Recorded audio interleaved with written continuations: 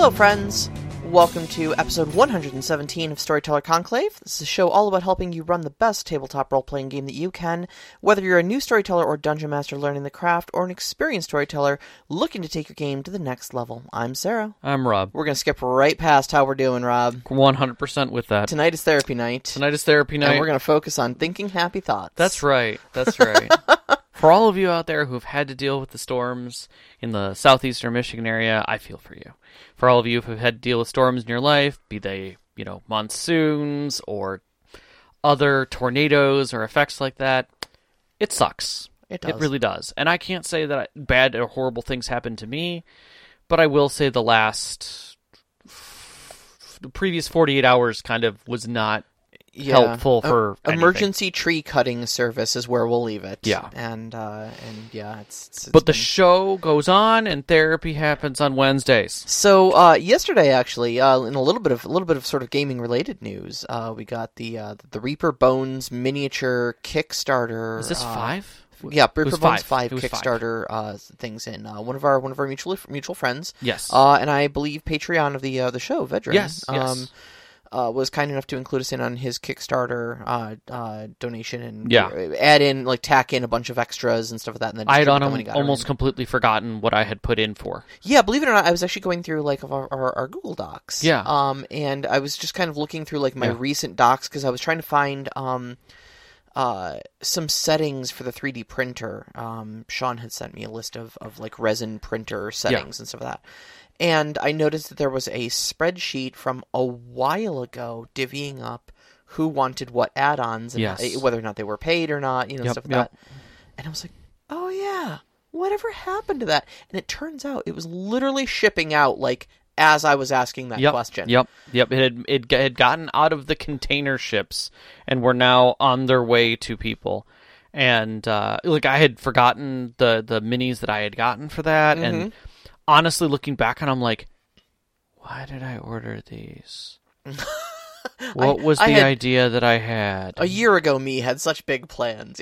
Agreed, 100% agreed. But I was able to find my note on what the idea I had for those, and it had to do with 7C. Oh, okay. It was funny. Okay. And then, actually, what was funny was the Dino Warriors I had gotten for a specific friend who I have threatened to run basically a D&D campaign with dino characters. Oh, okay. Where in the this all stemmed from me finding a guy's he had created dino races that could then be classed in D&D, and I wanted to do a Chicken Boo campaign where all the other players were perfectly normal, and it was a normal game, except for one of the players was a T-Rex. And a paladin or something like that. And, the villain is just the villain to that guy. Right, because it's just can't you see? He's a T-Rex. Now, please. He murdered Squire Salmon. Now, that is just not true. It was a misunderstanding, and I think it was a gentleman's duel. He's got big head and little arms. I know that's body shaming. That's right. We don't do that in this court. Insult people's physical appearances. Come on. And then someone knocks the slight helm that is on top of his head, clearly not covering the rest of it. Oh my lord, he actually is a T-Rex. That could be really cute. But and then goes through 9 different iterations of himself, multi-classes and everything, because he has to keep changing his class, because obviously people figure out who he is. So he's a wizard next and a cleric next after that. Just keeps sneaking back into the rogue group. Never worked. Yep. But always the same guy trying to stop them. The antagonist. So I actually had some miraculous planning ahead on my part, because I got a handful of cat warriors, which are obviously Khajiit for me. No, I think that was great. And a big damn dragon. A big damn dragon. And as it turns out, one of our party members decides that he's biding his time for now. Oh yeah. He's not marching off to his demise. He understands he needs a little prep, a little growth, a little time to arm himself up. Yep. But he's going to punch that thing in the nose. He is going to try. And last night, I got the model, all the mold lines filed off of it and stuff like that, and it was literally so big I had to fit it in a 1-gallon Ziploc bag. Oh my lord! That you put chicken in, Yeah. And I wrote on it, "The Slumbering Inferno," under contents with a Sharpie. And I took a picture of it and I sent it to him. And he just sent me back like a big heart emoji. That's love. That's Yep. love. And I got one of mine for my campaign that I'm going to be using. And actually out of a Asian-themed set. Some of those miniatures were really impressive. The yokai. Yeah, and I've never really done that, but after we started talking about Legend of the Five Rings, and I was thinking like, how can I incorporate that and do like a 7th Sea thing? And then I was like, maybe I'll just do Legend of the Five Rings, or maybe I'll do something in between. So I've got a whole I have a whole design for a campaign around spiritual characters who are the spirits of things. Oh, very cool, very cool. So, a little Spirited Away meets 7th Sea. Yeah, Okay. But all animal spirits. Yeah, Everyone's an animal spirit. I and gotcha. basically you guys will get to choose which spirit animal you are, but once you're that spirit, you have to embody it because you've had a life before it, and you're incarnated into it. So you still have the memories of your previous life that sometimes come into form. Gotcha. That then implies where the plot goes from there beyond your spirit life. Not bad, not bad. Yeah. Speaking of 7th Sea, what did you think of that 36-inch long galleon that they have? I was excited to a level that I could not show. Like, I had such a bad time, and my emotions were in such a burned out state that I stared at it, and I was excited. Like, I want to put that in something. I want to have a fight on that deck. Oh, yeah. Or between the decks in the subfloor. Like, it is epic. We almost wondered if it was too big to be practical. But no. This is the part that gets me. When you look at something like that, and you say, this is for ship-to-ship combat, and it is no different than if you put down a battle map. yeah. It's just a battle map. That's all it is. Yeah. So once you look at it that way, you're like, it's one battle map piece of terrain. You're fighting on a mountaintop. You're fighting on the back of a dragon. You're fighting on a ship. It's a set piece. It's a set piece in and of itself. Oh, yeah. And it's definitely a huge, memorable battle and stuff like that. So Yeah, but plus, in the way that our friend wants to use it, is that it is the centerpiece to a game that is about the ship. And it's like, you're just going to have that in the middle of the board at all freaking times. Yeah. To remind you where the hell you are, you know? So, yeah. I could totally see that getting used. In what's funny is, you can do it in a very small Firefly-like setting. Where 95% of the stuff happens in or around that boat. Oh, yeah. Yeah, and absolutely. still have an unbelievable campaign. Yeah. Yeah. Yeah, I could definitely see it. Yeah. So, you want to get into our topic today? Yes. So we are talking today about making lifelike NPCs. Yes. NPCs are the very much the lifeblood of our tabletop experience. Very much so.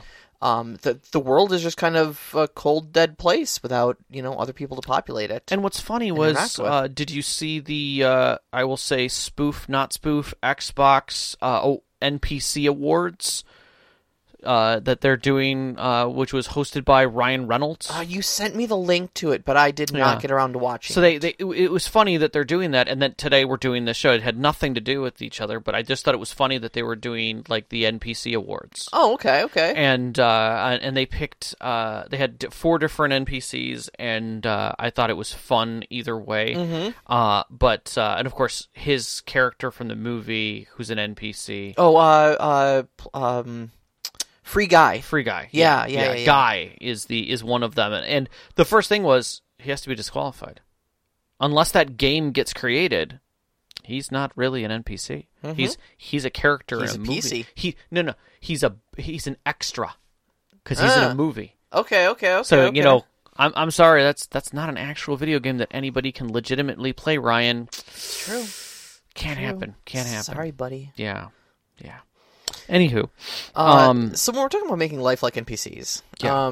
we always want to start these off with a definition. So, lifelike NPC it's kind of self-explanatory, but I think we're talking about making someone more than a background character. I mean, sometimes when you have NPCs, you're just like, okay, you guys go to the store, and the store guy, and you're buying from the store guy, and unless there's interaction, it's just it's something you're doing between the storyteller and the players.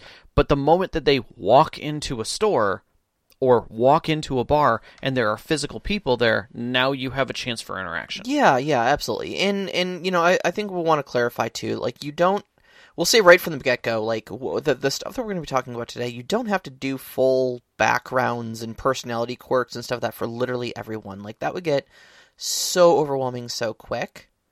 But having your key people, maybe a recurring shopkeeper, if it's a town that they frequent or something like that, or maybe it's just if you haven't done something like that in a while, just making the next NPC they meet just a little more memorable. Yeah, I've also found that, like, I feel like a lot of this feeling started when followers were a thing in D&D, because you had a character that wasn't played by one of the players that now was going to be there with them as they went on with things.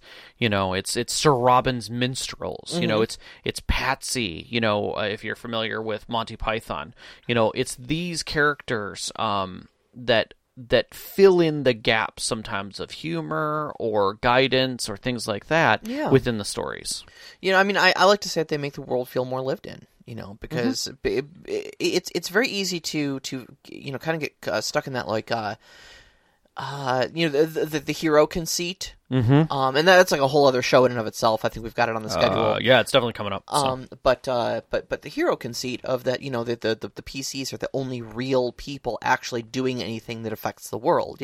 Right. And your NPCs can be a big deciding factor in whether or not the game feels that way.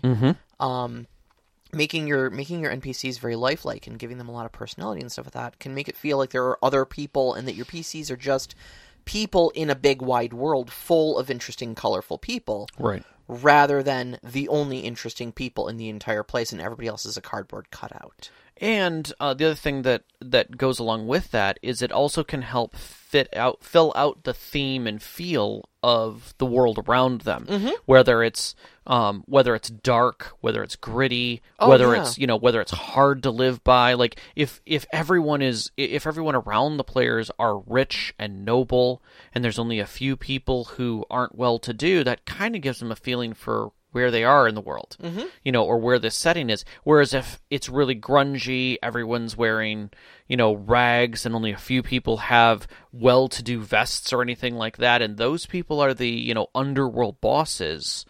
Okay, now you've got a totally different feel of where things are coming from. Yeah, it's difficult to, like, continue a theme of, like, dark fantasy, gritty realism sort of thing, where... ultra grimdark. If you've got someone who's like bright and cheerful, like all of your NPCs are going to need to wear that same personality to further that theme. Yeah. And the more people who are like, I killed my own parents and took over their shop. We want to buy something. Like, oh, okay. Yeah. This is a bad place to be because. Yeah. It's a grim fantasy. Everywhere's a bad place to be, Right. Whereas if you've got a bunch of people all vying for superiority in an area where, they're all sitting at the top of the scale, and the only way, money obviously doesn't mean much. Status or reputation or connections mean everything. Now you've got, you've got all different kinds of power plays that are going on, and it comes down to less about who they are and more about what they do. Yeah. So, and that again is another aspect of NPCs and how they make the group feel like they're somewhere. So this all sounds like a lot. It does. It really does. So, the obvious question, I'm sure, on the tip of everyone's brains is: do I need to write backstories for every single NPC now? Answer is no. No, absolutely not. Take a deep breath. It's not at all what we're saying. This is more about ascribing a few quick attributes to some NPCs, so that when they come up in your story, you have a few more notes on how you improv them. Yeah. Not necessarily scripting out lines or scenes or anything like that for them or writing 10-page backstories. But definitely do not do that. This guy's a rich dude bro who doesn't care about, who's a thrill seeker. That's a great start point. Is a great starting point. Like, literally just jot that one line down next to your NPC's name, race, and gender, and go from there. And then when they meet him, you've got that little note there next to him, and you kind of know, okay, he's a bit of a thrill seeker. This one guy's got a gigantic sword. Like, oh, dude, that's a cool sword. Can I see it? And already you've got more than just, hello, I am an NPC. Please follow me, Yeah, exactly. And the other thing is that when you're thinking about your NPCs, there are NPCs that are literally just setting. They're not in focus. They're the mob in the town. They're the other people behind the NPC who are also holding torches and pitchforks going yay or nay or whatever, but they are not an active part of the scene. They are out of focus. Right, and you don't need to throw any energy into any of those extras or anything like that. They are a brief description to get of the setting and feel of the space. In fact, I think half of the point of this particular episode is knowing where to stop. Yes. Is giving you the shortest amount of time you can spend on an NPC to make them flavorful, but not overdoing it so that you don't have to spend hours upon days prepping. Right. There's nothing wrong with a meat and potatoes game where the players are just moving through the meal. When you add a little sprig of something or a little bit of salt or a little bit of pepper and put that touch of NPC in there that gives it a little bit of flavor, they'll notice it. But the moment that you start worrying about whether or not you need caramelized onions or, capers on the side or whatever. Blue cheese crumbles. Exactly. Like, you can get to that level, but at a certain point you can also just screw up the entire meal because none of it is actually finished. Yeah, you start risking distracting from things. Yeah, the steak didn't get cooked, the potatoes are still hard because you never got through them, but you got capers, that's great. Yeah. Well, and I would say the other major pitfall too of overdoing your NPCs is that your PCs start feeling like you're a one-person show. Just like, do you and your NPCs need a moment alone? Will you talk to yourself in 3 different voices? I'll just be over here. So many people have done that wrong. I have failed into a few conversations that way to try and get a point across and lost myself in it. So we all have those. Yeah, absolutely. I think we've all had those moments, definitely. So there are a lot of NPCs in our world to make them feel lived in, especially if we've got any sort of an urban setting, Agreed. How do you keep track of them all? Well, there are really 2 types, so let's start with that. Okay. You've got your static NPCs and your floating NPCs. Okay. I'll go with static. Sure. So static are your named important people. So these are going to be directly interacted with the players in a very active way. They're going to be the captain of the town guard that they meet, or the noble who's hiring them to do whatever they're doing, or the Johnson in the case of Shadowrun that they're interacting with. They are going to support the characters in some way. Now, it doesn't mean that they're not antagonists. They still could be in some way antagonists, sure. But either way, they're supporting the story and the player's interaction with the story. Right. These are people you've given names to. They have a static place in your plot. Correct. Is why they're called static NPCs, because you say, like, this person deliberately is this name, this place, has this job in the story to tell. Yeah. So good examples of that that you would find is anytime you're playing a RPG, digital RPG, and there is a quest giver that you can return to again and again. That is a static NPC. You know where they're going to be. They are part of the story. They may move with you along the story, like I'll see you in the next town, or I'll be getting the ship, and then you get to the ship and they're there waiting for you. Static doesn't mean that they're physically locked in a location. It just means that they're not that they're written into a specific place in the story. Correct. A specific role in the narrative. Correct. Now, it doesn't mean that they can't be replaced by someone who fills the role again. Oh, sure. And there are effectively 5 or 6 of those roles in writing, but always remember that these are going to be people who stick around. Yes. Knox actually says NPCs you'll probably return to. Oh, without a doubt. Absolutely. These are the guys you're going to be seeing again. They're going to be major players in your story. Right. And often they will lead you to the next player who's going to replace them in many cases. But, if you've got it may not even be like a major important person in the story, like for people familiar with Critical Role, especially Campaign 1, Sean Gilmore.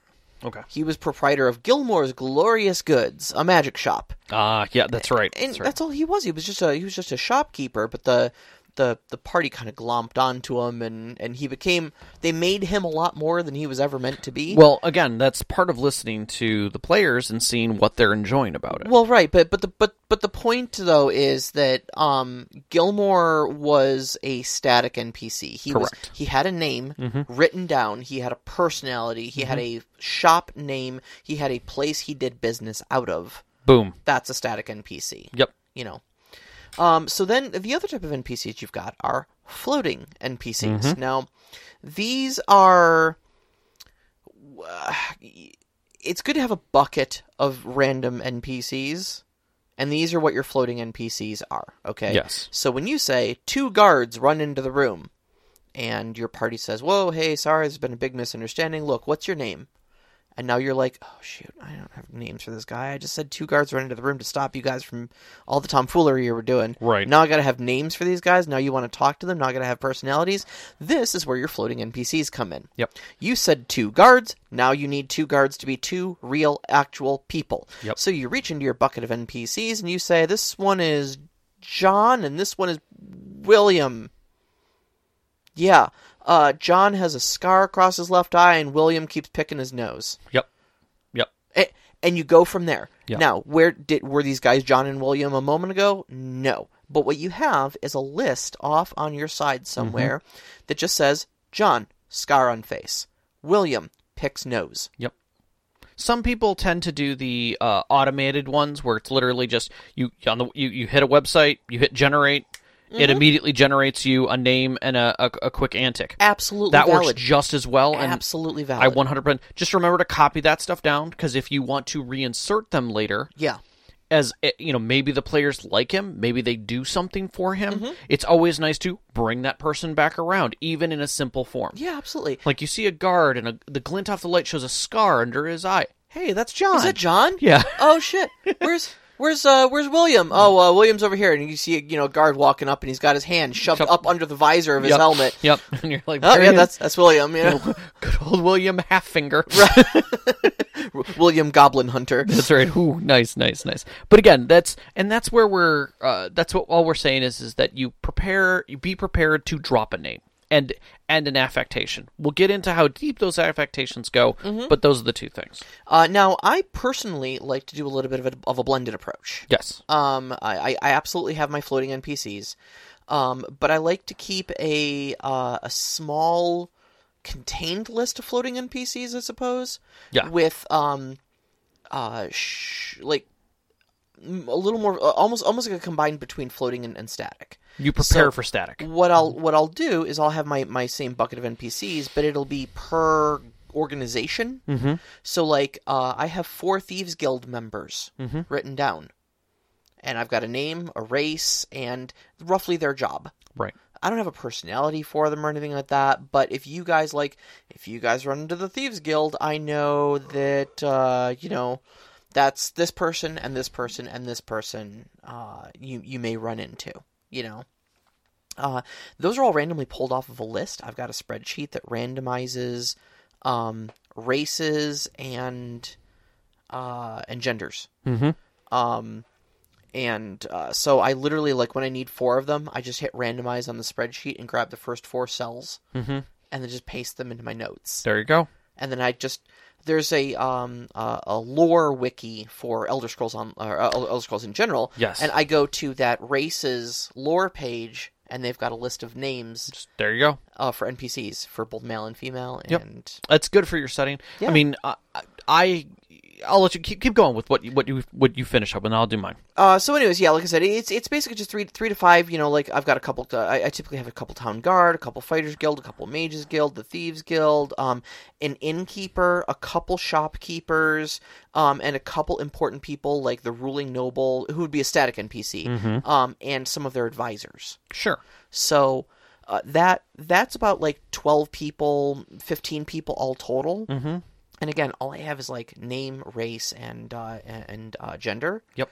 And at that point, like, I don't know if I'm not putting any more effort into that until you guys run into them, you know? Right. But you can grab from other places to fill in the gaps. Exactly. Yep. Exactly. I'm a little different than that because a lot of my adventures tend to move from place to place. When I'm doing 7th Sea, it's a little closer to that.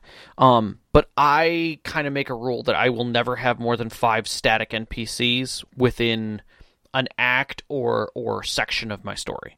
So if you guys are in a particular area or I'm working through something smaller, I will make sure that I keep my static NPCs tight to 5. Mm-hmm. Now, I may have some floating NPCs that you guys remember the names of, but they're not nearly as important people. They're going to come and go. Yeah, floating NPCs never are because they're random on the spot.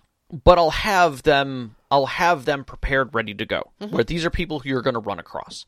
And then I have a very, very short list that I have fudge ready to go. Whether it's, I need 3 orcs, I need 2 humans, I need whatever. Yes. And they will literally fill any gap. Yes. Whatever comes up. Yes. For me, if you have a floating NPC that's now attached to the group for whatever reason, maybe they got interested in it.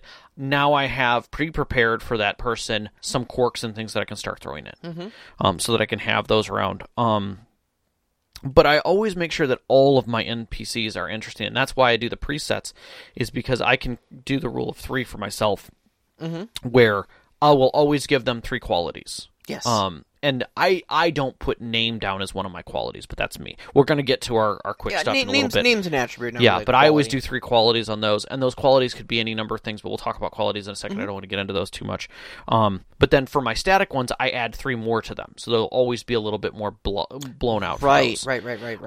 But one of the things that I do with my NPCs that helps me identify my static ones even better is I make sure that I know their role in my story. Mm-hmm. I will always add to them whether they're the advisor, whether they're the adversary, whether they're the comedian, whether they're the helper, whether they're the truth sayer, or whether they're the opposition. Mm-hmm. And those kind of immediately give me the story that the part of the plot that they're attached to.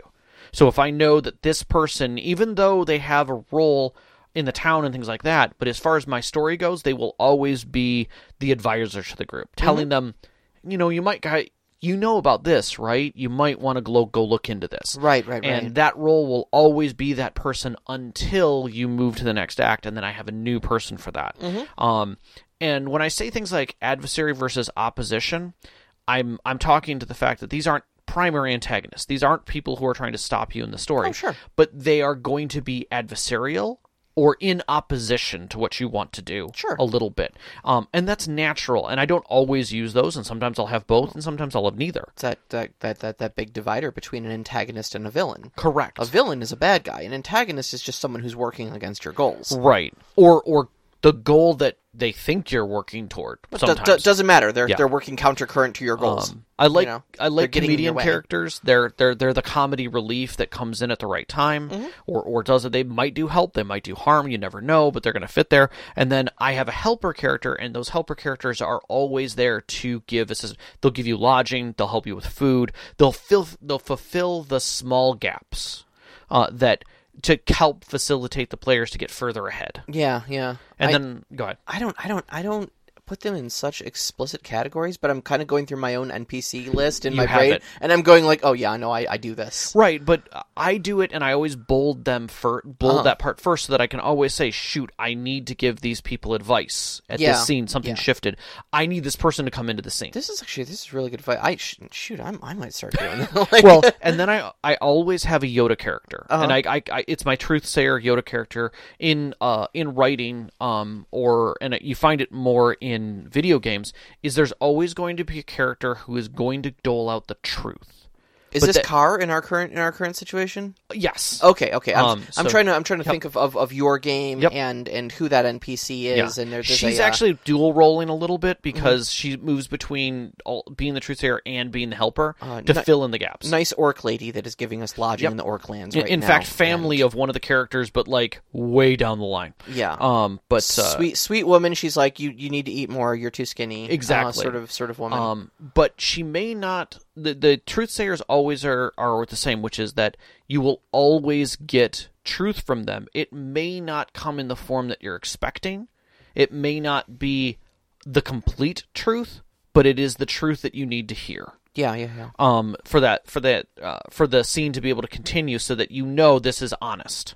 You know where you're going to go, and that person, if you continue applying them and you continue working with them, will always make sure that you're getting the truth to be able to move forward. Mm-hmm. The advisor will always advise you. Their advice may not be the truth, but it is the advice of where you should be going. You can always go back to that person and be like, so what's going on? And the person's like, well, there's a lot of spiders that have been coming out of these caves and fighting the guards. Oh, we're going to go after those spiders. Great.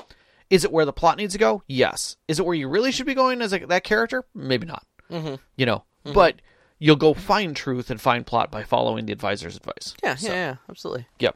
So that's my way of doing it. But then when we start stepping into individualizing those, going with the static and even a little bit about your floating. Yeah, your floating. You have to give them at least 3 things. Oh yeah. Names. First off, names. Give them a name. Always give them a name. Even if your players never ask, you at least know their name because it says a little bit about the character. It seems obvious. Yep. This one seems so obvious, but it is more complex than you think. Yes. Because first off, there's a big difference between Alex, mm-hmm.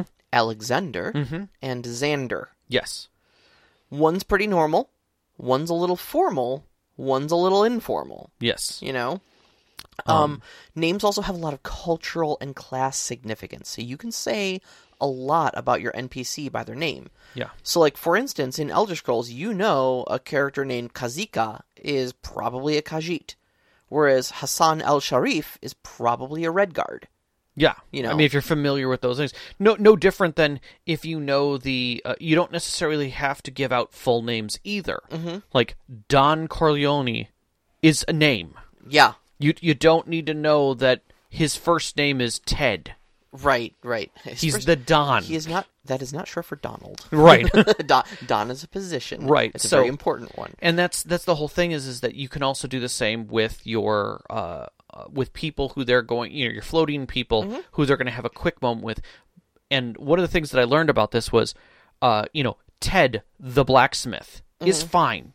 That's a great floating person. No big deal. You know what's going on there. On the other hand, if you have Master Sergeant at Arms William Decathor, and you're like, okay, he's a static.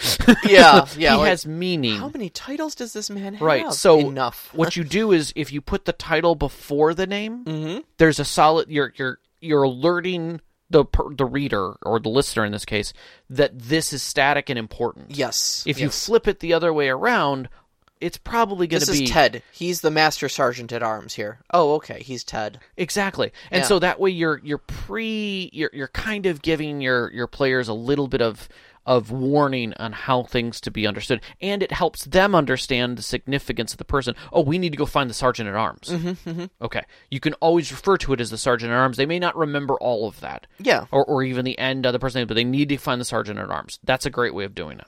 Now, I also find that names are a little bit of a double-edged sword. No joke. No joke. Because your simpler, more common names add a lot less flavor, but they are so much more memorable for your players. So, John and William are wayward guards. Yep. I guarantee to the end of the damn campaign, your players will remember John and William. But Trail Guide Kazika, the Khajiit scout, that Khajiit lady. The scout lady. 2 minutes later, that Khajiit lady. Yeah. Here, I got a question for you. Do you remember the name of the 2 Justicars that you guys met and hung out with for a while at the very opening of the first act of my game? What? There were 2 Justicars. No, yeah. I don't even know I was there for the first act of your game. Yeah, there's. You were there. One of the main reasons why I find myself continuously lost in your game is because a lot of it is referential to stuff I was not present for. That's true. That is true. There was the opening salvo. You did miss out. I would have to say, in probably about 6 or 8 sessions. The whole Chaos Town of Madness part where you were geez. you remember this dungeon? No. Yeah, this is the place where you guys did this? Nope. Wasn't here for that either. Yep. Yeah. Well, do you remember meeting this? Nope. Do you remember when I said this? Nope. Oh. Well, okay, it's a dungeon. Trust me, it's significant. Yeah. Cool. Yeah. Meanwhile, like Erica's losing her full mind. Oh yeah. Oh my God, is this place? And Vicky's got a steel trap about stuff like that. But I'm willing to bet if Vicky's listening right now, she's probably going, I remember their names. Yep. Because I purposely did a duo. I used a duo's name that was common. Okay. I used Sam and Max. Oh yeah. Okay. And I think I remember Erica and Rommel. Mentioning them. Yeah. And so I penned them and reversed the roles a little bit from what Sam and Max actually are.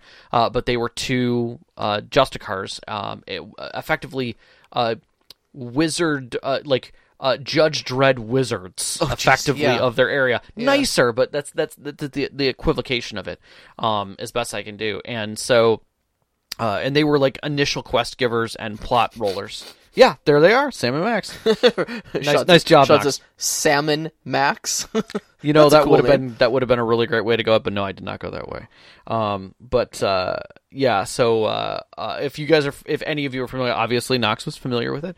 There is a video game, Sam and Max Hit the Road. Yeah. And Sam and Max are a duo of detectives, if you will. One a very classic gumshoe, and the other very much not. Very much not. Very cartoony, rabbity, kind of crazy. He looks like a little ball of chaos, yeah. He is a little ball of chaos. But I did that on purpose, and I think one of the things you can do with names is use names either that you've used before or that sound like things that they're already comfortable and familiar with, because it allows your players to then immediately attribute an image to what they're doing and a feeling. You did that in your 7th Sea game. You had Captain Louis Vampa. Yep. Who is ripped whole cloth from Count of Monte Cristo. 100% whole cloth. But damned if we ever forgot that guy. Nope, did not forget him. And asked questions of how he was doing. Like, when you guys came back in the world, what are the first questions? Where's Vampa? Where's Vampa? Well, it's been 250 years, so maybe his kids know? Where he's buried? Yeah. But like, it's moments like that. I have some reoccurring characters that I've used in other games. And it definitely... when you bring those kind of elements back, or you bring in elements from TVs and TV shows, movies, things that people are comfortable with, and trope it and use those names, people know what to expect. Like, if you say, a noble introduces his wife at an event, and it's clearly going to be a static PC, and then you immediately say, she's the Countess Eleanor de Bouvier, and she goes, just call me Buffy. You know exactly who Buffy is. You know what that's all about. You already understand everything about it. Yep. No different than if you understand when someone has the name of what was the other one that was a great example of it? Chadwick von Rankenstein. You can call me Chad. You know what to expect out of that dude. He is a Chad. He's so too. Chad. He's such a Chad. So, and that's the thing is that you can use that to your advantage as a storyteller to have your players attached to those things. If they give your NPCs pet names, if they're naming your NPCs, lean into it. Lean into that. Whole lean cloth. Into it, because they will remember that NPC, and trust me, that makes it so much easier. Yeah. Nothing hurts worse than when you write up a really good static NPC and people just forget about them instantly. Yep. No, it's true. It's true. It's very true. Next one is race, species, class, or culture or subculture. Oh, I did want to add one more thing to that I totally forgot to. Remember that your players aren't reading the same sheet that you're reading. Mm-hmm. So when you say a name, they're not. Some of them may not even write it down. Yeah. So sometimes it's beneficial to actually have a name chart. Like, if you've got static NPCs in a static town, there's nothing wrong with handing your players, along with a map, a little bit of a key. Yep. Like, put it in the map where these people live. If it's important to a small town or something like that where you're staying within an area, give them the information. It will help them. Or not even, you don't have to put it on a map. Like, that's even a step almost too far. Just literally like a sheet of paper that just says, this is the mayor of the town, this is the blacksmith, this is the innkeeper. Yep.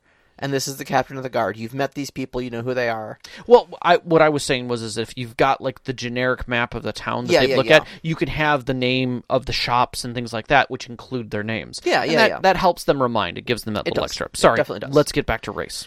So race, species, culture, subculture. Yes. Again, all seem like granted, but you can do a lot with these things, and it says a lot about the character. So in settings where not everyone is human, it can be a huge cultural factor for how the NPC interacts. 100%. For instance, again, back to my Elder Scrolls game, Khajiit are not really terribly well looked upon outside of Elsewhere. Yeah. They're kind of seen as vagrants. A lot of times they're just seen as like... liars and thieves. Liars and thieves involved in moon sugar, which is a drug. They brew skooma, and like, I mean, whether this is an upstanding citizen or not, there's always a little bit of cultural baggage that comes with being a Khajiit outside of Elsewhere. Yep. And, you know, for modern contemporary settings, race can be a big indicator of cultural and economic influences. Yeah. I mean, racial tensions, racial histories are a thing. Yeah. And unfortunately, if you're taking place in America, we've not always been nicest to a lot of our non-white cultures and such like that. And, no, not at all.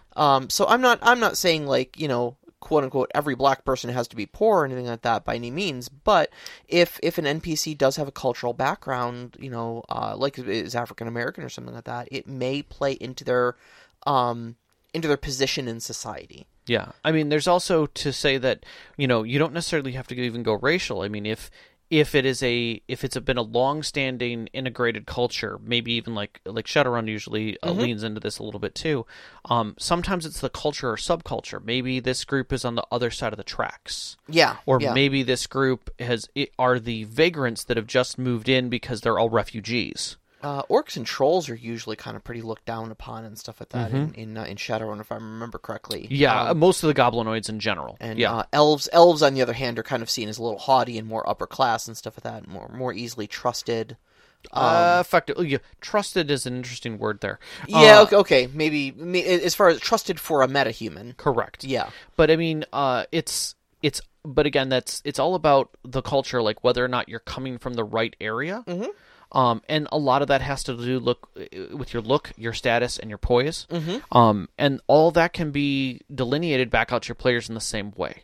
So remember that you don't necessarily have to lean into the hard race tropes if it's something that's not comfortable. You can go to cultural tropes. Right. Or you can go to subculture tropes. You know, we all know that in high school you had your cliques, you had your theater, you had your nerds, you had your jocks. Lean into those tropes just as easily. You have your fighters, you have your book nerds, you have your crafters, you have your entertainers. All of those are subcultures that you can lean into to make people different. So... I kind of almost see the Mages Guild in my game in those terms. Like, are you a book mage or are you a fight mage? You know, like. Yeah, Overwatch made the point. Never trust an elf is one of the core rules of Shadowrun. Yes, and that's true. And it's at the same time, it's like that's why you said, you know, they're kind of trusted. I'm like, that's not the word that you're thinking that it's for, because you don't trust elves, but at the same time, you really can't deny the jobs from them. You don't trust elves, but you also don't question why an elf is driving his Benz through your gated community. That is exceptionally true. That's what I'm saying. Okay, that's fair. Is that the elf isn't getting pulled over by the cops? You know, driving while black. I mean, driving while orc. You know. Yeah, that's very different. That is very different. So. So then the third thing is a quirk. Is a quirk. Yeah. Yeah. Super easy. Yep. And these you can have a lot of fun with. Yeah. And it doesn't need to be any, like, terribly complex or anything like that. So, like, a couple quick ones off the top of my head. Physical quirks. I named a couple earlier, like scar across the face. Yep. Always picks his nose. Yep. Okay. Snapping his fingers constantly, and sideways tilt to their head whenever they're thinking. Mm-hmm.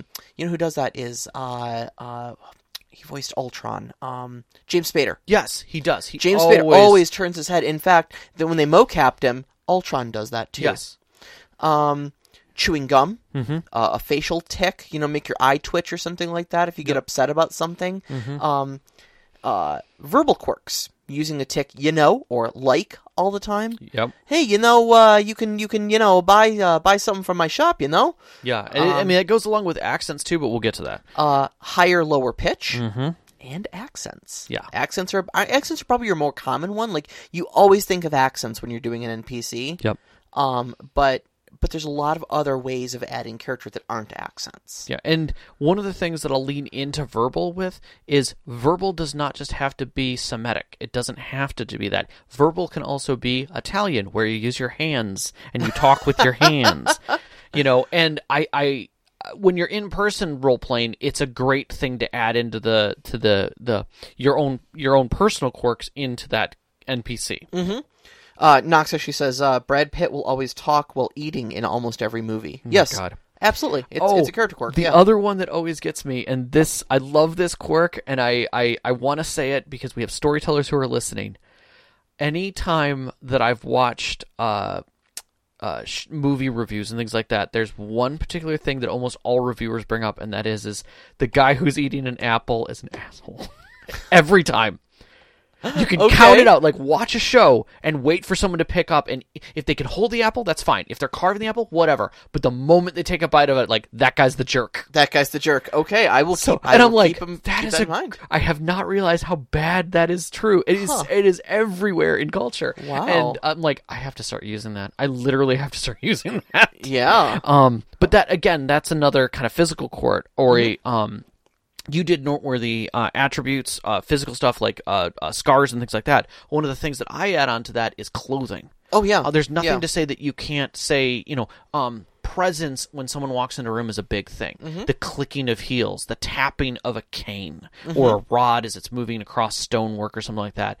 The heavy clodding of boots, the padding of feet, the clicking of nails. Yeah. Or filing. That's a whole nother thing that people do. Just sit there and file their nails while they're talking, because clearly they're not paying attention to a damn thing you're saying. The other one that gets me is glints of things or robes. Some characters might have chimes that they wear, or might have a vestigial, cuff that was from a shackle that they now have, done up because they've never removed it, maybe because they can't. Things like that are always a piece that adds to them. Some people have a unique instrument that they carry with them, or a tool, or a weapon, or a shield. And those add as much as they do for the players, NPCs just as much. Yeah. If you're standing around in a, your player's looking around for somebody in a very busy area, and they're like, well, we need to find the captain. Look for a shield. You see a glint in the distance. There's one of my favorite scenes from one of my favorite shows, Deep Space Nine, and I want to say it was around season 6 or so. The Cardassians, along with the Dominion, as they've teamed up, come and take back Deep Space Nine. Yeah, because it's an old Cardassian station. Yeah, it used to belong to them. They want it back. So Gul Dukat is in the captain's, the commander's office. Yeah. And he's like, it's so good to be back in my office. And like all of a sudden he just stops and kind of goes pale. And he looks down and there's a baseball sitting on the desk. And Commander Sisko always had his baseball. He's a big baseball fan. They had several things about baseball cards and and holodeck episodes where they were playing baseball and stuff like that. So it's a big aspect of his character. And he sees this baseball sitting on the desk. And he reaches down and he picks it up and he just looks at it like it's got this extreme significance to it. Right. And you can just see his mind is racing. Right. And Wei-Yun, one of the Dominion ambassadors, looks at it and goes, "What is it?" He's never seen a baseball before, Right. He's like, "It's a message from Sisko." Well, what does it mean? I don't understand. Yeah. He says he's trying to tell me he'll be back. Yeah. He wouldn't have left this. his damn baseball there, and then cut immediately to the Federation fleet. Like, you see the Defiant, and leading. It's cruising along. No, it's cruising along, and then all of a sudden it literally does a U-turn in space. Right. And flips up and around, and the camera kind of follows it up, and you see an entire Federation fleet, and it just merges with them. Right. And they just 100% U-turn, and we are hauling ass back. We're going back. Yeah, I'm getting my baseball. But like that moment, like that cool moment doesn't start when you see the Federation fleet. Right. That cool moment starts when you see the baseball, because you've got 6 seasons of knowing that Cisco is this big baseball fan, and wouldn't have left his favorite baseball behind on his desk. Right. You know? And when Gul Dukat looks at it and picks it up, you as the viewer already have all this quirk built up with this NPC. You know the significance of that baseball, that you're already feeling the same impact Gul Dukat is. Yeah. You're like, oh snap, that's his baseball. Yeah. Well, I mean, it's the same thing as like, if we're watching Star Trek and you see a cup of tea that's hot on a table, you know the hand that's going to reach for that is Picard. It's Picard, yeah. And because that's tea, Earl Grey. Earl Grey, hot. Yeah. Exactly. You know what that is. Oh, speaking of which, it's a little bit warm. Okay. Yeah. We're sitting here sipping tea through the show. We have tea too. We have tea for the show. Rob, but this is absolutely wonderful, fragrant, fruity stuff. I do. It's pretty amazing stuff. It's a good black tea. But and that's the thing is that if you've got those types of quirks and you can put them in the game so that the character lives beyond the scene. That's some of the best stuff you can have. Those are some of the moments where your players are like, "Oh my gosh, you're really thinking." Yeah. And it's hard. It's hard to remember all these little things when you're on the fly.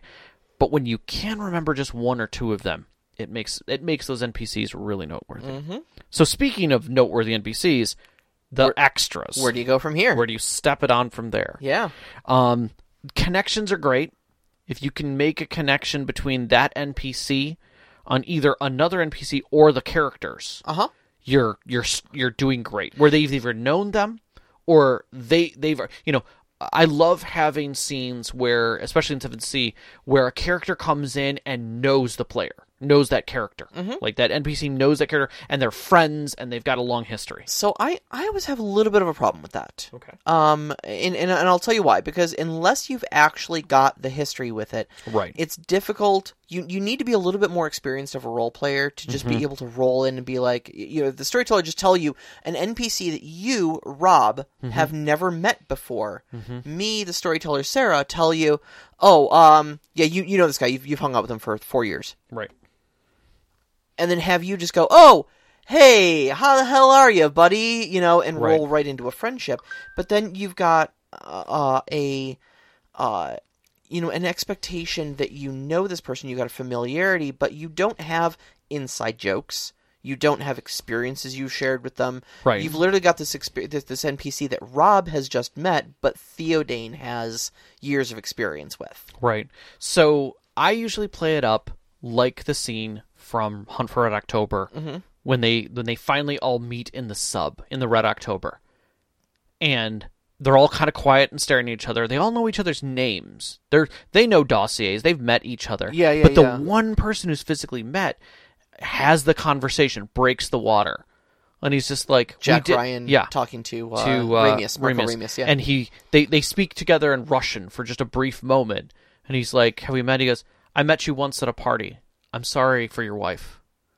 And that was all that it needed. Yeah. You don't have to have 4 years to say that you have a connection with them. What you do have to have is your NPC has to know something specific about the player and be able to address it, not the player, the character history, and be able to address it in a sincere and comfortable way so that you can break that connection. And at that point, you can start rebuilding the 4 years.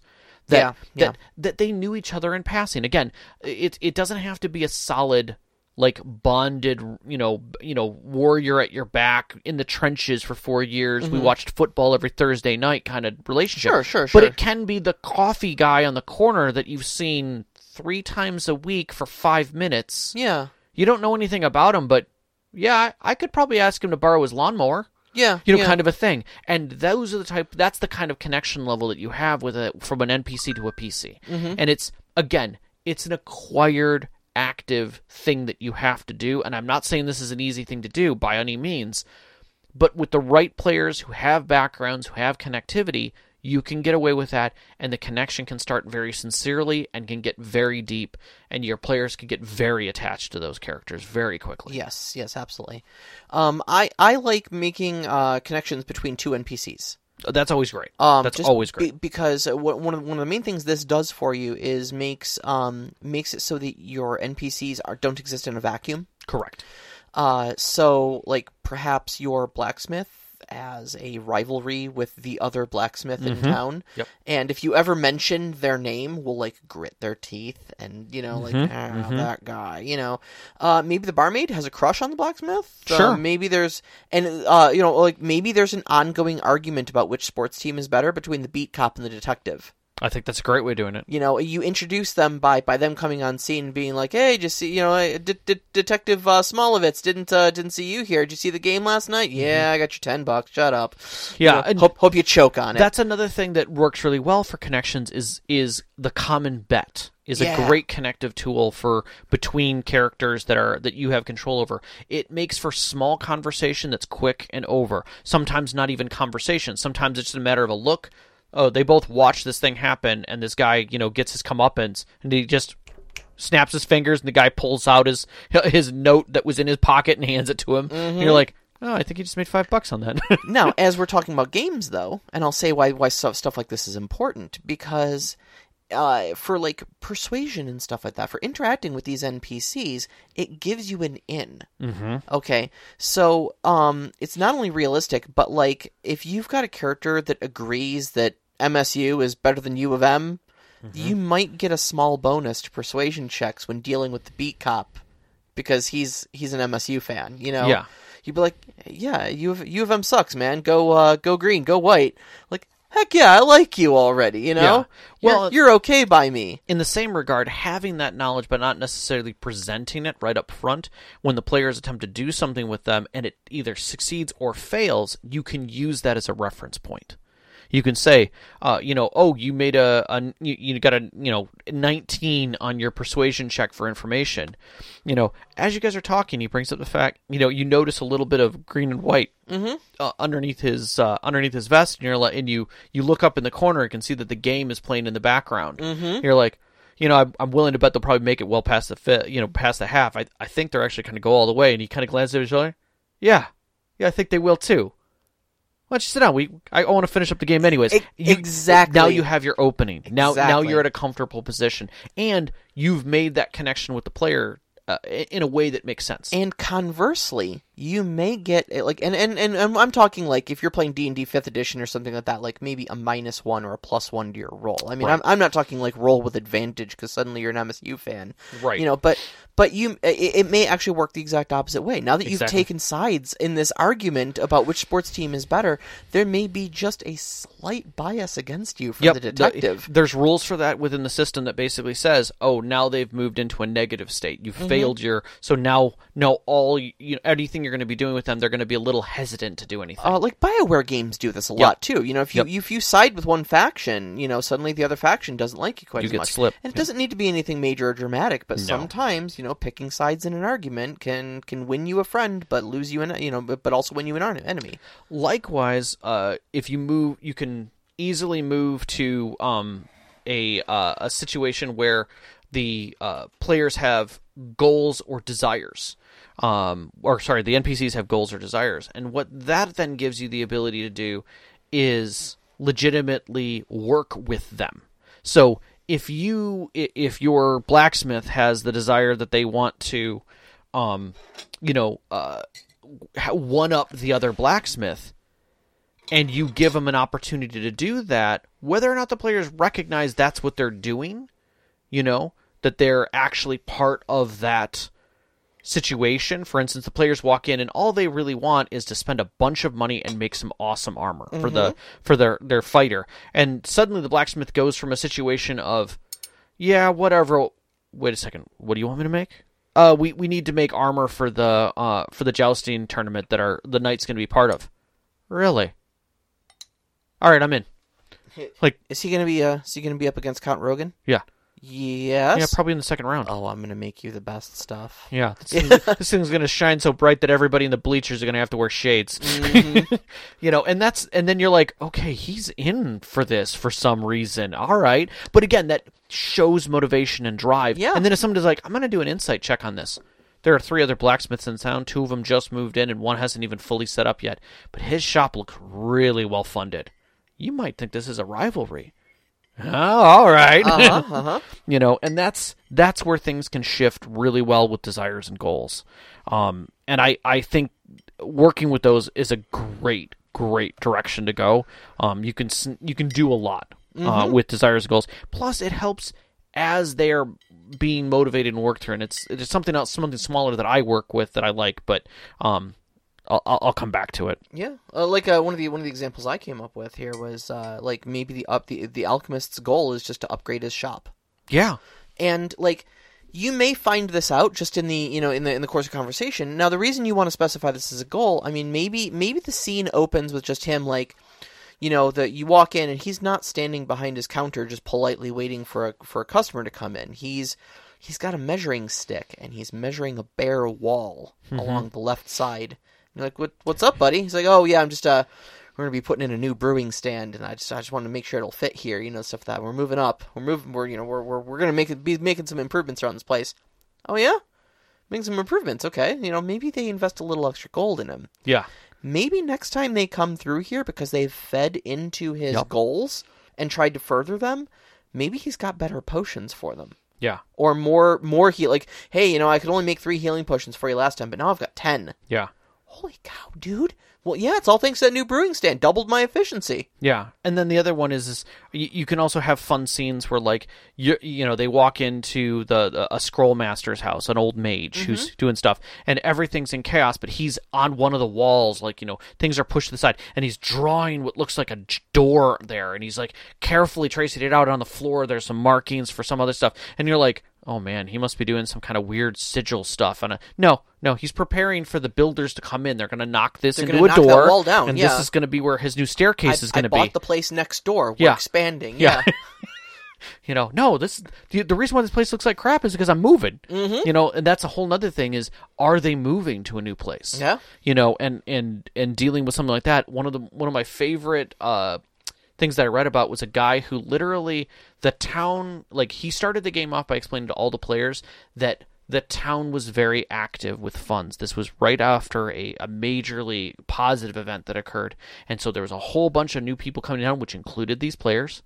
And so there was, new nobles who were showing up in town, and people were sending them out for expeditions to find proper lands, clean out things. So all kinds of stuff was happening in towns. And he literally had it so that 4 out of the 5 shops were moving from their shops. So when they walked in, like, things were slowly changing until eventually one day they went to the shop and it wasn't there. It was something else. It was like a new bakery. They're like, did they close? And they're like, oh no, you need to go downtown. Downtown? Didn't you know the new downtown district? There's a downtown? And you go, and now there's a downtown district that's fully built out, and they're like, oh, this is where all the stone was coming from the... And literally all of the little adventures that they went on to help people built the town. Yeah. And that's... the guy basically Stardew Valley'd them. Oh, yeah. And he was just like, it was so easy to make adventures for you guys, because I just was like, what am I going to need for this town? Oh, I could send in the quarry. Who would be doing that? Probably the mayor and a stone cutter. Yeah. And there's somebody funding that, and so he would just... That's how he came up with everything. I make 99 staircases. Let's go. Yep. Now, one other last thing about goals, too, is that everybody wants something. Yes. Okay. And finding and or providing that thing can turn even a hostile NPC into someone willing to listen to you. Yes. So this is not just all about making friends and shopkeepers and stuff like that. Sometimes your big bad evil guy, if you can provide him something that he's truly looking for, provided it is not the one MacGuffin he needs to end the world or whatever it is you're doing, they may either get off of your back or call a truce or... Yeah. Or at least, I'm going to give you the respect of allowing you to walk out of here, but next time I see you, I'm going to kill you.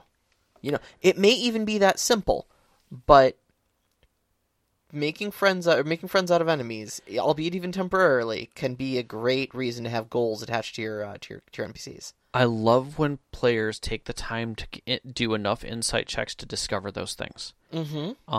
And when you hear the moments about players learning the loves, one of the perfect examples was Padre Inguis.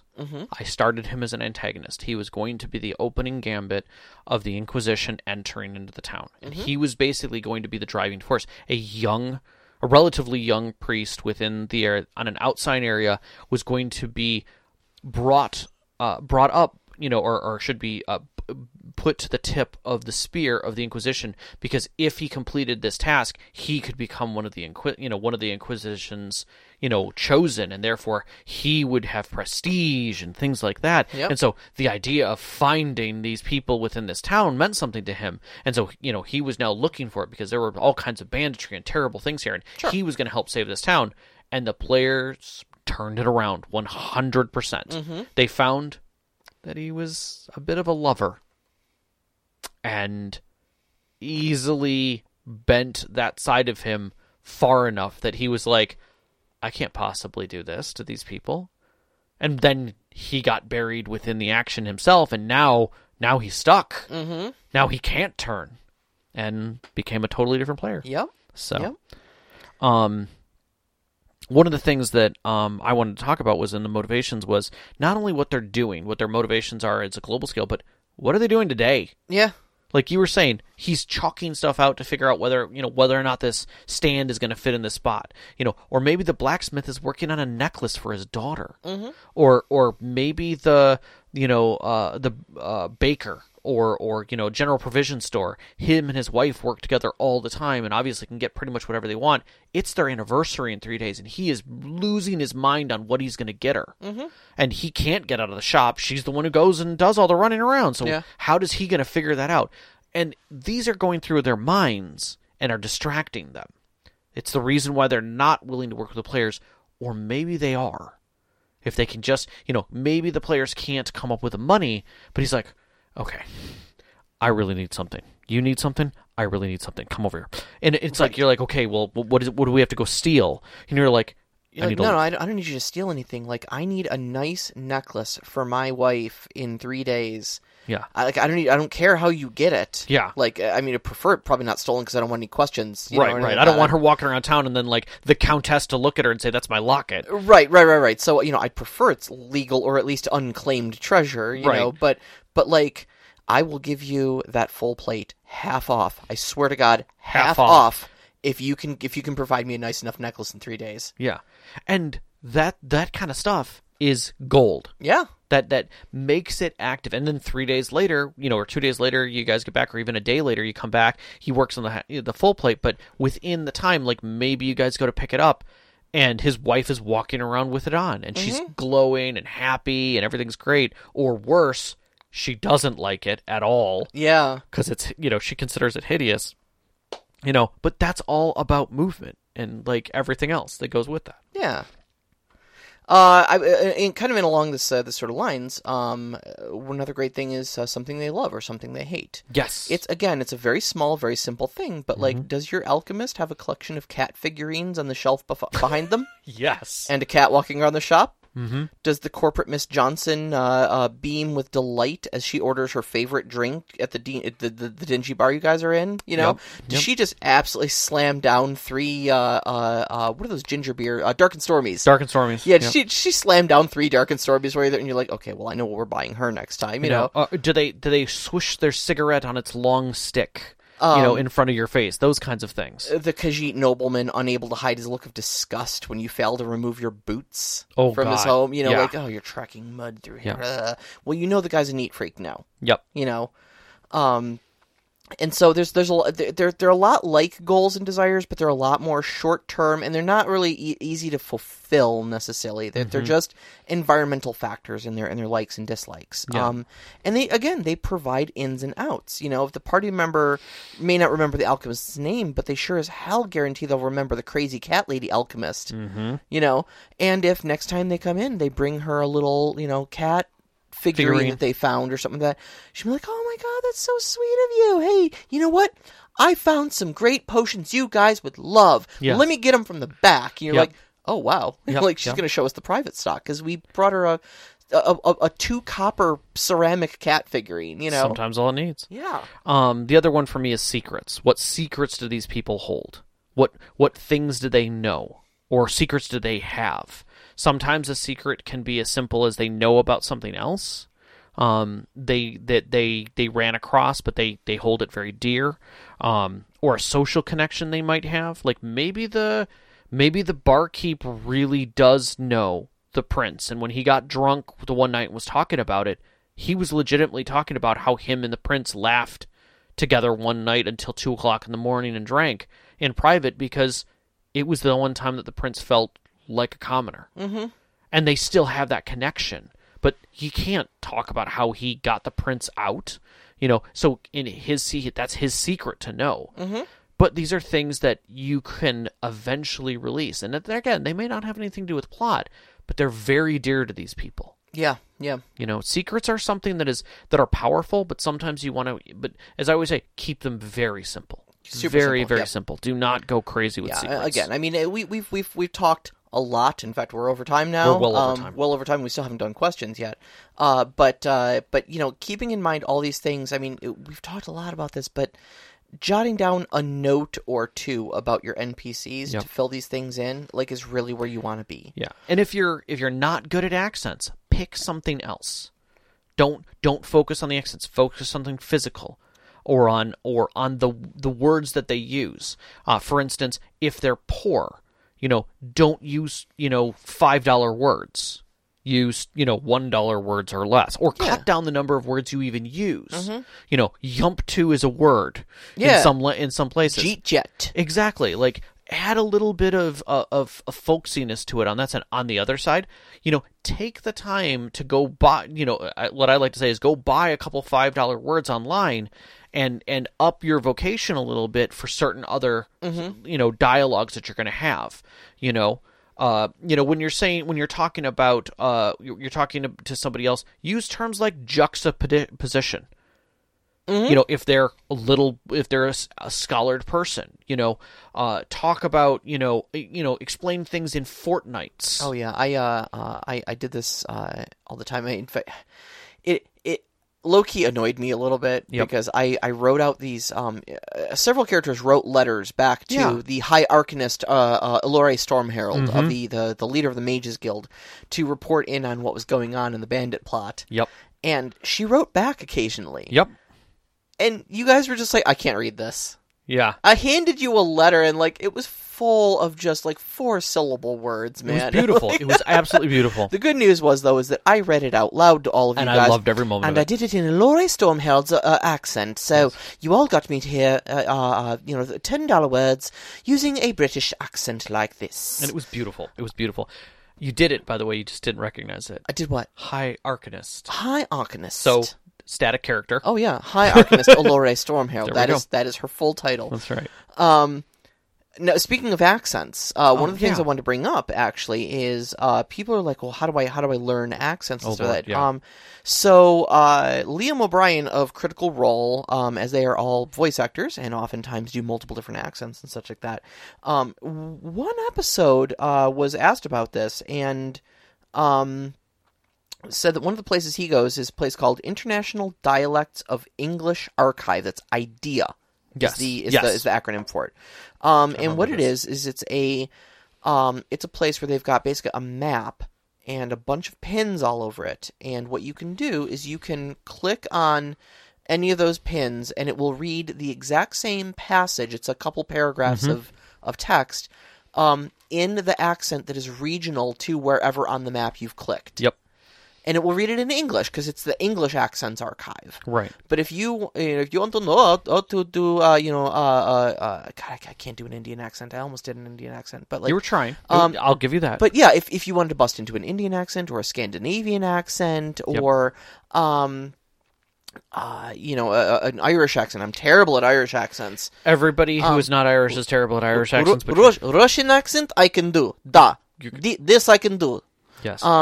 Eastern European versus Greek versus Italian versus Spanish. But, especially for 7C games. Oh, boy. The characters I'm allowed to play are all based on what accents I can pull off. Standard rule. If you can pronounce Vestaman Havinar, you can play it. You can play Vestaman Havinar. Yes. Congratulations. Congratulations. You are now allowed to play them. But there are a lot. And IDEA is certainly not the only place online to learn this. There are a lot of great resources on there for learning accents for budding voice actors and amateur storytellers such as ourselves. Yeah. If you find you're watching something, I find a couple of people that I've got talk about on YouTube how to create accents. and they talk about the places in your mouth that you talk from, whether you talk through your nose, whether you talk and put your tongue to the top of your mouth to get a certain sound as you're saying things, or move your tongue to the bottom of your mouth as you're saying things. You automatically change the position of the way your mouth looks, widening your lips, closing your lips together. Yeah. Little things like that are within their own right a way to change and accent things. So you don't necessarily have to try and mimic, but replicate what you're going to do again and again. And that's really the key. And again, that's not for everybody. If accents are hard for you, don't do it. Work with words. If words are hard for you, talk about the descriptions and the way that they move and what they look like. But try and do at least 3 things. Yeah. For all of your NPCs. 6 if you're really feeling sassy and you want to make those static characters really shine. Yes, absolutely. So you want to move on to questions? I would love to.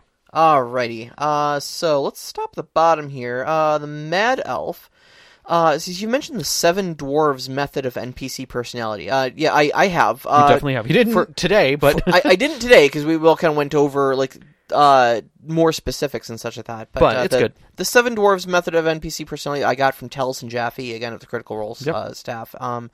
And it's basically you pick one of the 7 dwarves and you give your NPC an aspect of that personality. So like, you had a couple NPCs roll into town. One of them was like the guard, and I picked Sleepy for him, and so he was just exhausted from the thing, and literally like walked in, and while the mayor of the town was talking to you, he just fell asleep in a chair. Another one had caught a cold on the way there because I got sneezy. For him. But it again made them memorable, and fleshed out the scene. So, you've mentioned the 7 Dwarves method of giving NPCs personality. What are some other quick and easy tools to bring what may be one-off character to life? So, one of the things I used to do before the days of the internet, when I was making characters on the fly, is I would just write a list of descriptors, colors, and feelings. I would just have those 3 down and on a sheet next to me. And as I used them, I would cross them off. But what I would do is I would talk in the tone of the feeling. The color was always how they would react to things.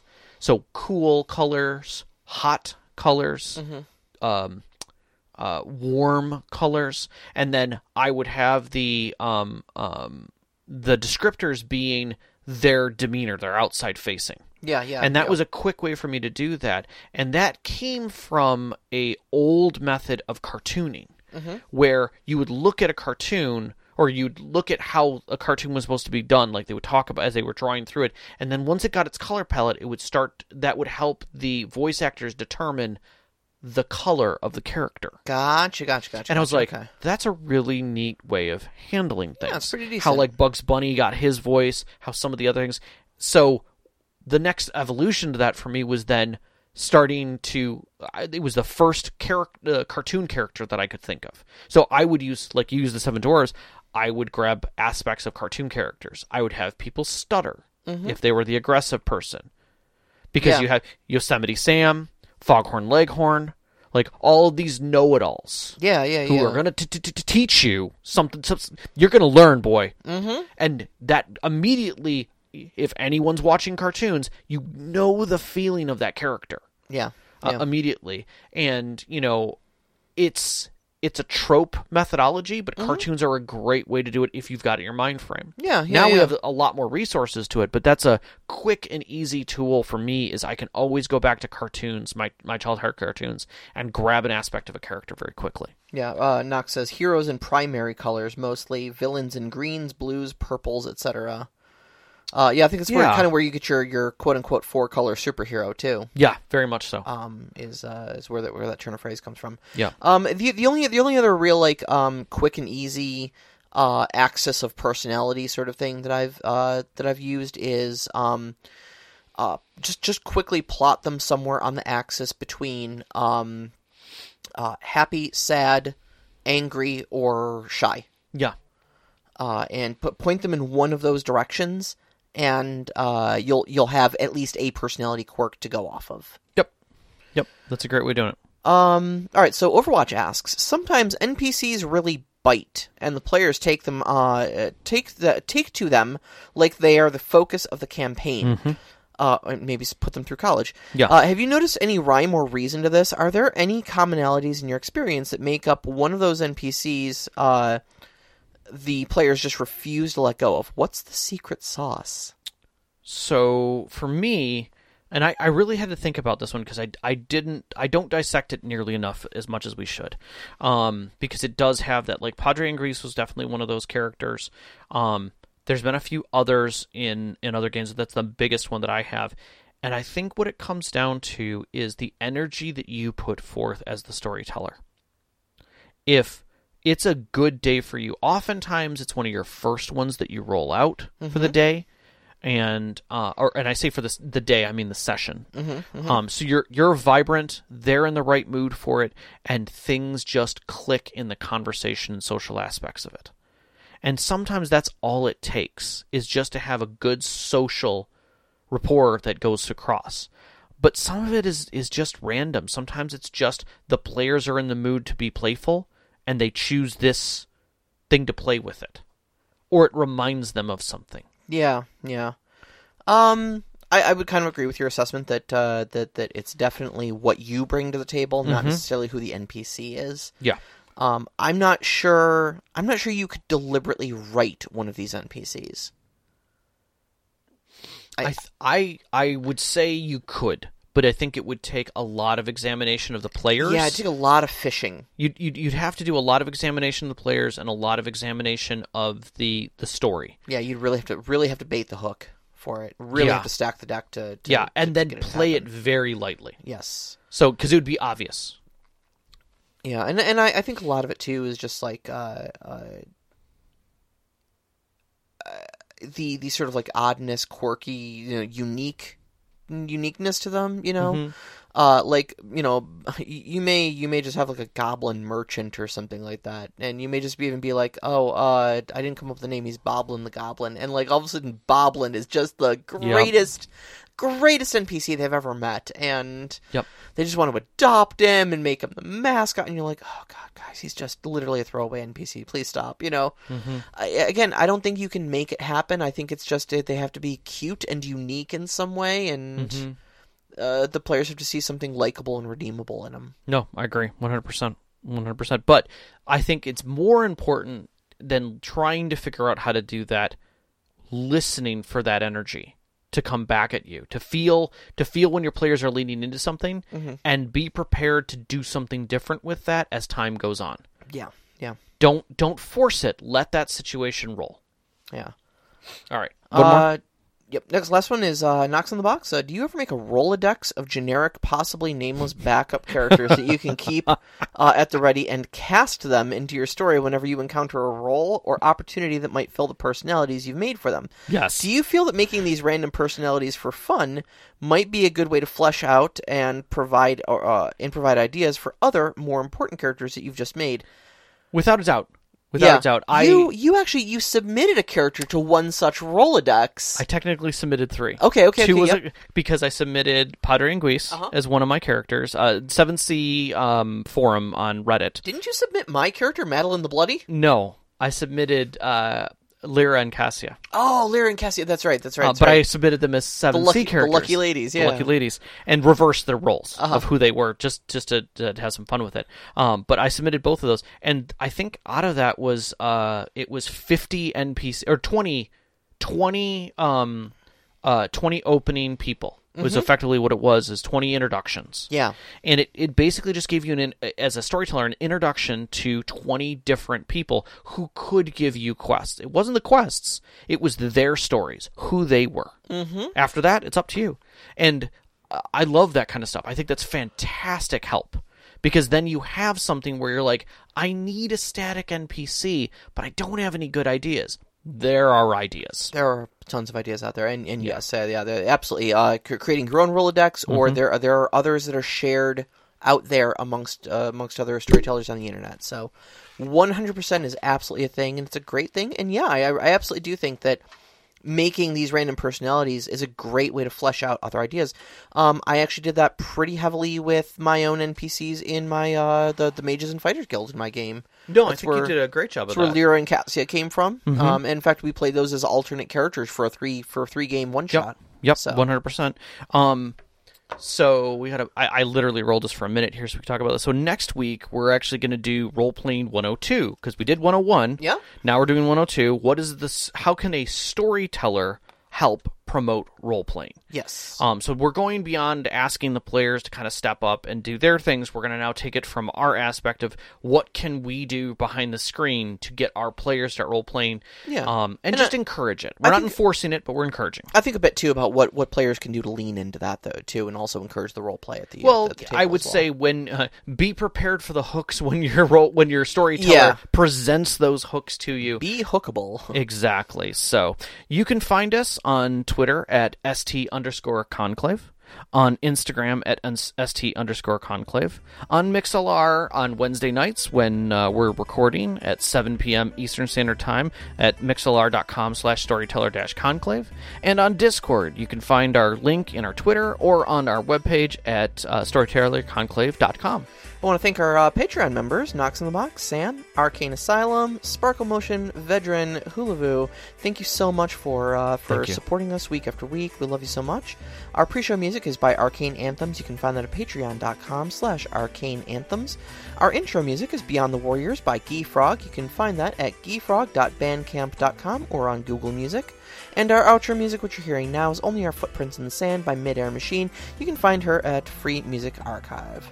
We'd like to thank our families, Vicky and Sean, for supporting us through all these shows, all of our friends who have helped us over the years with our campaigns and our stories, and our listeners, you. We love you, and thank you ever so much. We love you so much. Good night. Good night.